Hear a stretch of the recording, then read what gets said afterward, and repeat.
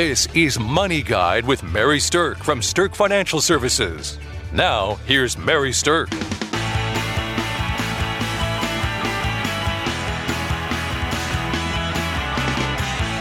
Welcome to Money Guide with Mary Sterk, and today we are talking about financial tips by the decades. Now, I don't mean the decades like the 20s and 30s and 40s of the 1920s and 30s and 40s. I mean by our ages. So tips for people who are in their 20s, tips for people who are in their 30s and 40s and on up.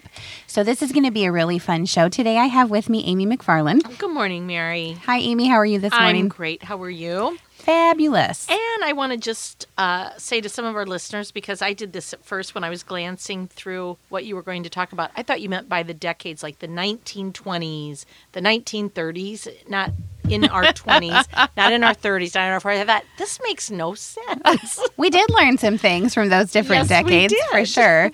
But what we want to be thinking about is what kind of wisdom and value can we bring to our listeners who are out there soaking up all this good financial information and give you some things to think about no matter what age you are. So let me start by saying this.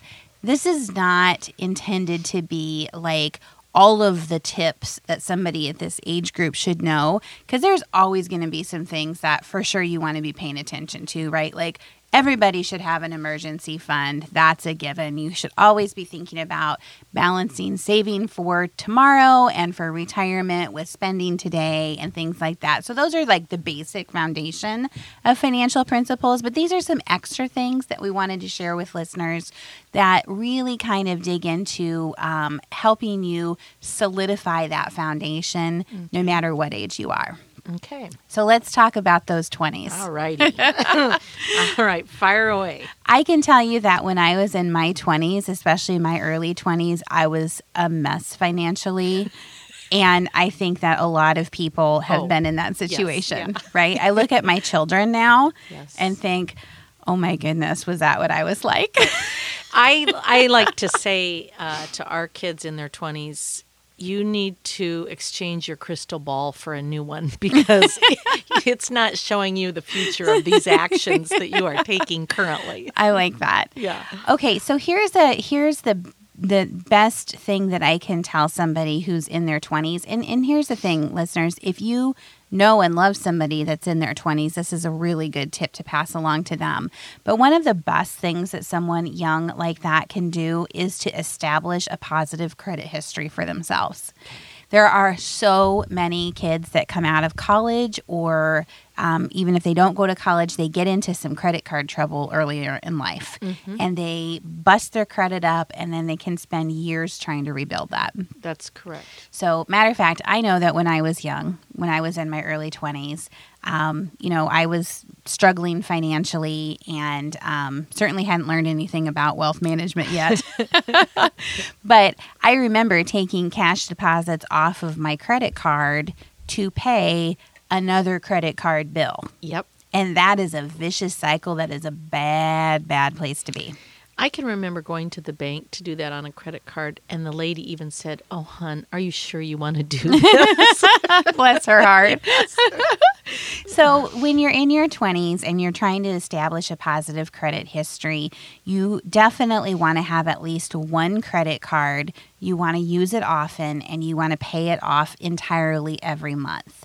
Now, one of the things that people don't necessarily know about credit cards is that it's best not to charge over 30% of your available balance. Okay. So if you have a $1,000 limit on a credit card, don't charge more than about $300 on it, because the minute you do, then the credit card companies are saying, hey, apparently you need this open credit that you have. Yes. And that's a ding against you.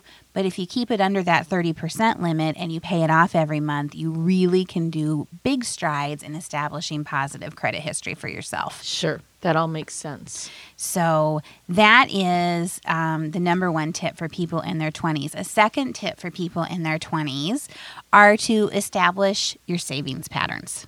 Oh, yes. Yeah. So this is the first time you're out there on your own, right? And, you kind of are establishing yourself. You're establishing an identity. You might be establishing a career. And this is the time to establish those saving patterns too. Yes. So get involved in your 401k at work if you have one available. And if you don't, then start some disciplined savings yourself into something that can help you later in life. Yes. And it's also about remembering to forget that money is there. Just forget about it. I like it. I like it. It's not a checking account. All right, so let's move on to people in their 30s, the decades or 30s. So by this time, a lot of people have gotten established in a career, or maybe they've had multiple jobs and now they've kind of picked something that they feel like they really like. You might be ready to purchase a home, or you might be in the middle of financing a wedding or something like this. But the best tip I can give to somebody that's in their 30s is you've lived long enough to have some stuff happen. And it's a good time in your 30s to really review what your current debt load is and where your credit levels are at. Okay, so in your 20s, establish that credit, but take some time in your 30s to really review that and understand where it's at. Because if your debt load is too high, this can be problematic going forward, and that will impact your credit. Sure. And so if you've overextended yourself, this is a good time to really kind of reevaluate that. Okay.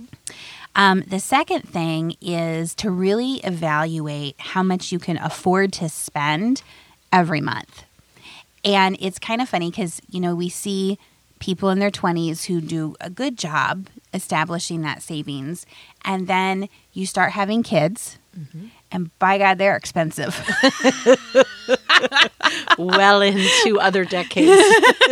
They're expensive for a long time. And, people in their 30s are doing things like raising their kids. They're purchasing homes. They're, upgrading their homes. If your kids are getting older, you're buying vehicles for kids and things like that. You're saving for college. So this decade of the 30s is really a decade where there's a lot of outflow of money for people. Yeah. And so this is when people who have been doing a good job financially sometimes start to get into trouble because they're overextending. That's so true. That's so true. I can remember we moved from Des Moines to the Chicago area and when we were in our 30s, and the price of homes were so much higher. Oh, I bet. And the creative financing to find a home that was way less than what we had in Des Moines and 3 times as much. And to do that financing, and we fell into that same thing where we were house poor. Yep. Mm-hmm. Yep. I think about back to the things that I was doing in my 30s. Now, I already owned a financial planning firm by the time I was 30. So that maybe is a little bit different because I was involved in money and thinking about this all the time. But, in my 30s, I bought a house and I set it up on a 15-year mortgage because I could see what a difference it would make between a 30-year mortgage and a 15-year mortgage and how much less interest I would pay over the life of the loan. Now, that did mean that the payments were higher, and it meant that the commitment was bigger. And I had to look at things and say, okay, can I definitely make sure I can do this? And then I did it. So it's really a nice position to be in to know that, in your 30s, if you can set yourself up to have your house paid off before you're 50, that's a really good feeling. Oh, that's a good goal. That's an aggressive goal. It is. But it's doable for people. Okay. And it also, I hear making one extra mortgage payment a year on the principal can really help cut a 30-year mortgage down. Yep. Yeah. And so for some people who are debating between that 15 or 30-year mortgage, the 15-year kind of pushes you and locks you into it, and you frequently will get a better interest rate, by doing that. But the other thing is, if you are uncomfortable locking yourself into that 15-year mortgage, you can effectively create a 15-year mortgage for yourself just by making extra payments. It's not a have to, it's a can do. And so you can kind of create that environment for yourself without getting yourself locked into it. That's such a smart idea. Yeah. More than one way to skin a cat. There definitely is. All right, so that covers the 30s, and let's talk about people in their 40s. Okay. This is my favorite decade, the fabulous 40s. Yeah, so you might be advancing in your career, hopefully by then in your 40s. Absolutely, and here's where people really start to think about the upgrades, right? When you're 40s, people are buying the bigger houses, people tend to be buying the nicer cars, and they're usually doing this because things are going well. Sure. Right? So the advice in your 40s, first of all, is to be a little bit careful with the upgrades. Upgrade when your financial footing is solid, but it can be a slippery slope if you upgrade too much or too fast and you get in over your head. Yes. And that's sometimes what we see happen. And, frankly, I just have to add this in. A lot of times what I see in people I know in their 40s, that's when marriages are splitting up and there's these things you're not anticipating. Divorce is very expensive sometimes to your credit score, to your equity. So it's something to think about as well, and hopefully doesn't happen, but it is a slippery slope, Mary. Right. Yeah. And the thing about it is when you upgrade, a lot of people spend their emergency savings when they do these upgrades and they think, oh, well, I'll just rebuild that up, which, okay, that's fine. But then you have to put a plan in place to rebuild that emergency savings. Yes. So that's a second tip for people in their 40s. If you're using your emergency savings for things that aren't really emergencies, it's more for upgrades in your life, then it is going to be very important to focus on really building that back up again. Okay. So, all right. Now, people in their 40s, this is also the time in life when your parents, if they're still alive, might start to be moving into something where you're starting to help them. And I just want to announce that we have a fabulous seminar coming up on February the 28th. It's called Assisting Your Aging Parents. Oh. So if you are moving into the phase in life where you're going to have to help become a financial caregiver or a healthcare caregiver for your family or your parents, you're going to want to come listen to this. This has some great information to help the people in your life that you care about.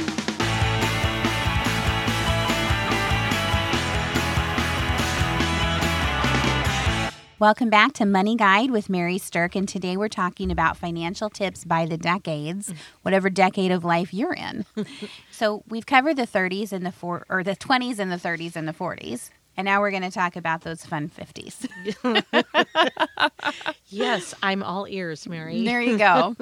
All right, so if you're in your 50s, then the best tip that I can give you is review your retirement savings plan. You are within probably 10 to 15 years of pulling that retirement trigger. And if you have been like most people, you've either procrastinated or not paid a lot of attention to what you have saved for retirement or how it's all going to work together to help take care of you during retirement.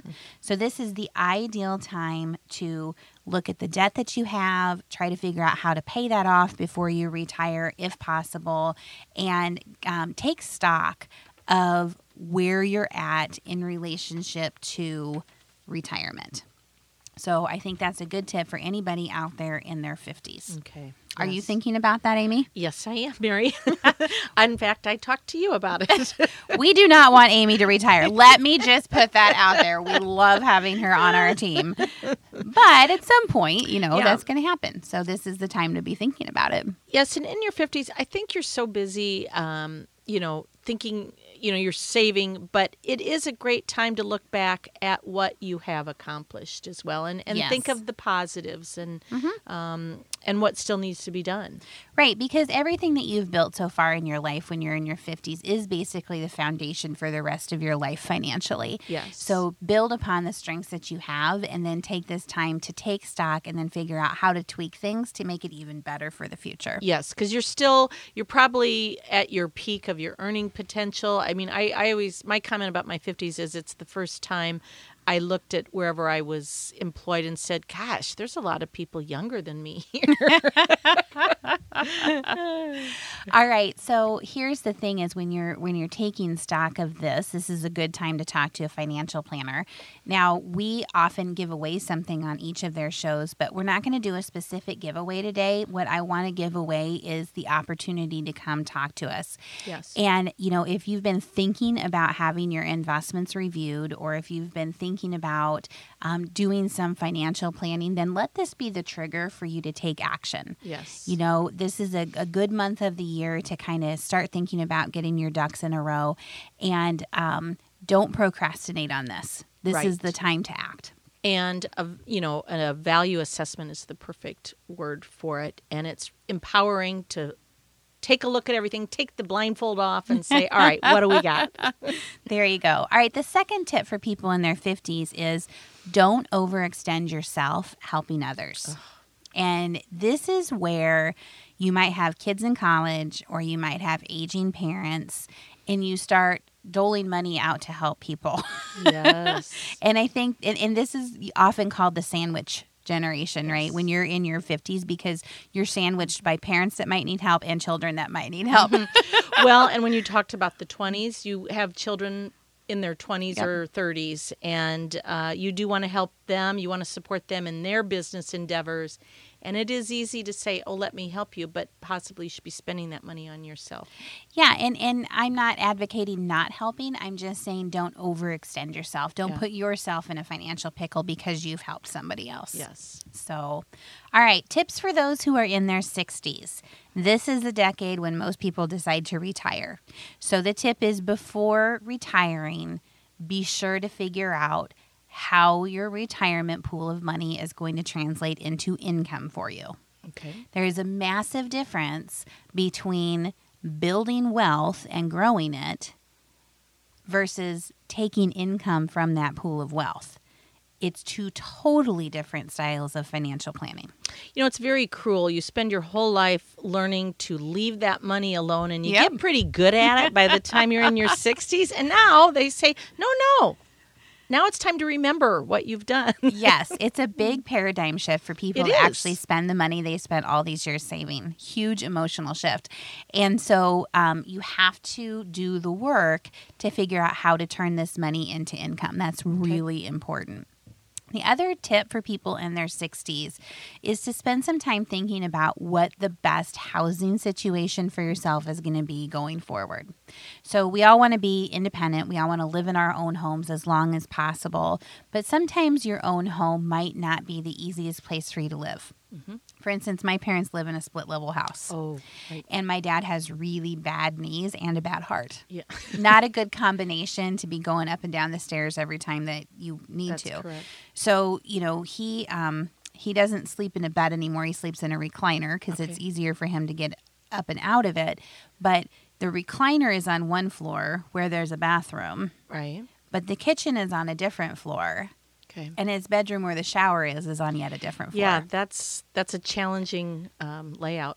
It is. If you have issues with being mobile. Yes. And there's a lot of people that have house layouts like that. So if you're going to stay in your home, this is a time to figure out how do you make sure that you can sleep, eat, shower, and go to the bathroom all on the same floor. Because as you age, the bottom line is that's going to be necessary. Yes. At some point, stairs will become unmaneuverable, or you'll have to retrofit your house to figure out how you can get up and down those stairs without using just your legs.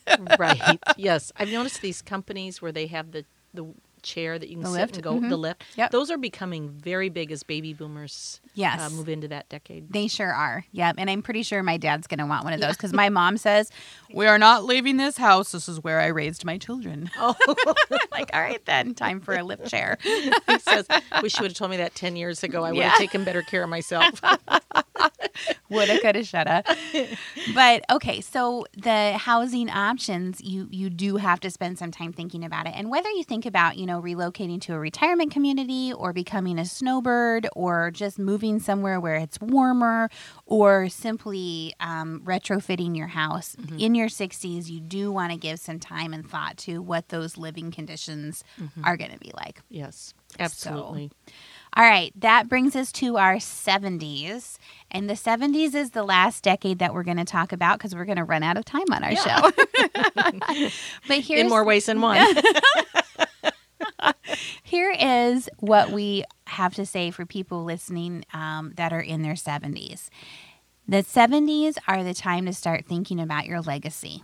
So do you have your ducks in a row of the impact that you want to leave on the world financially and from a values-driven standpoint? Yes. So take this time to make sure your beneficiaries are listed the way that you want to.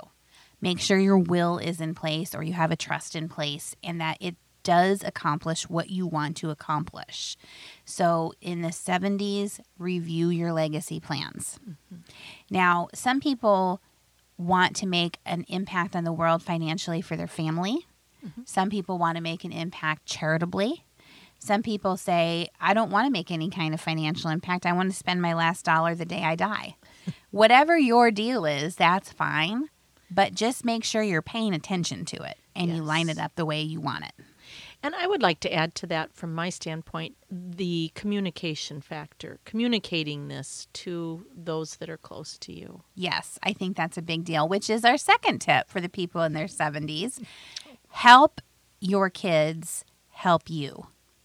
Okay, that's a big one. Help your kids help you. And what I mean by that is, people, especially as they get older, tend to be very private about their financial affairs. And legitimately so. I completely understand that. And you don't really want necessarily to tell your kids, hey, here's everything I have. But set your kids up to be able to help you handle things if you become unable to handle it yourself or if you pass away. Yes. It's very difficult to try to get your hands wrapped around someone else's financial situation. Most people don't even have their own financial situation figured out, much less trying to figure out somebody else's. Right. So if you can take some steps to help your kids help you, and what I mean by that is gather your information together, have a centralized location where you keep things, fill out these different books, like the things that we have, like beneficiary guides. Here's where I have all my bank accounts. Here's where I have life insurance policies. Here's who my investment person is. Help your kids help you when you're going to need that help by gathering that information together and letting somebody know where to find it. Yes. You don't have to tell them everything you have.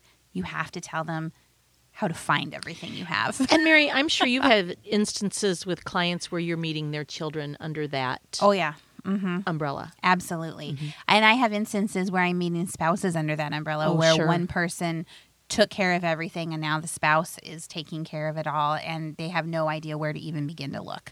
So, all right. Well, and that leads us right back to our seminar about assisting aging parents. If you are the aging parent, send your kids to this because they're the ones that are going to be helping you sooner rather than later. And we would love to have you and your children join us for this seminar coming up on February 28th. Yes, and I believe it's going to be at Holy Spirit Retirement. Yes, it is.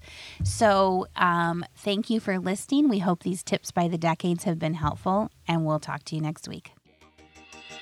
The views expressed are not necessarily the opinion of your audio provider and should not be construed directly or indirectly as an offer to buy or sell any securities or services mentioned herein. Investing is subject to risks, including loss of principal invested. Past performance is not a guarantee of future results. No strategy can assure a profit nor protect against loss. Please note that individual situations can vary. Therefore, the information should only be relied upon when coordinated with individual professional advice. Securities and investment advisory services are offered through Woodbury Financial Services, Inc., member FINRA, SIPC. Insurance offered through Sterk Financial Services, which is not affiliated with Woodbury Financial. Sterk Financial Services is located at 350 Oak Tree Lane, Suite 150, Dakota Dunes, South Dakota 57049, and can be reached at 605-217-3555.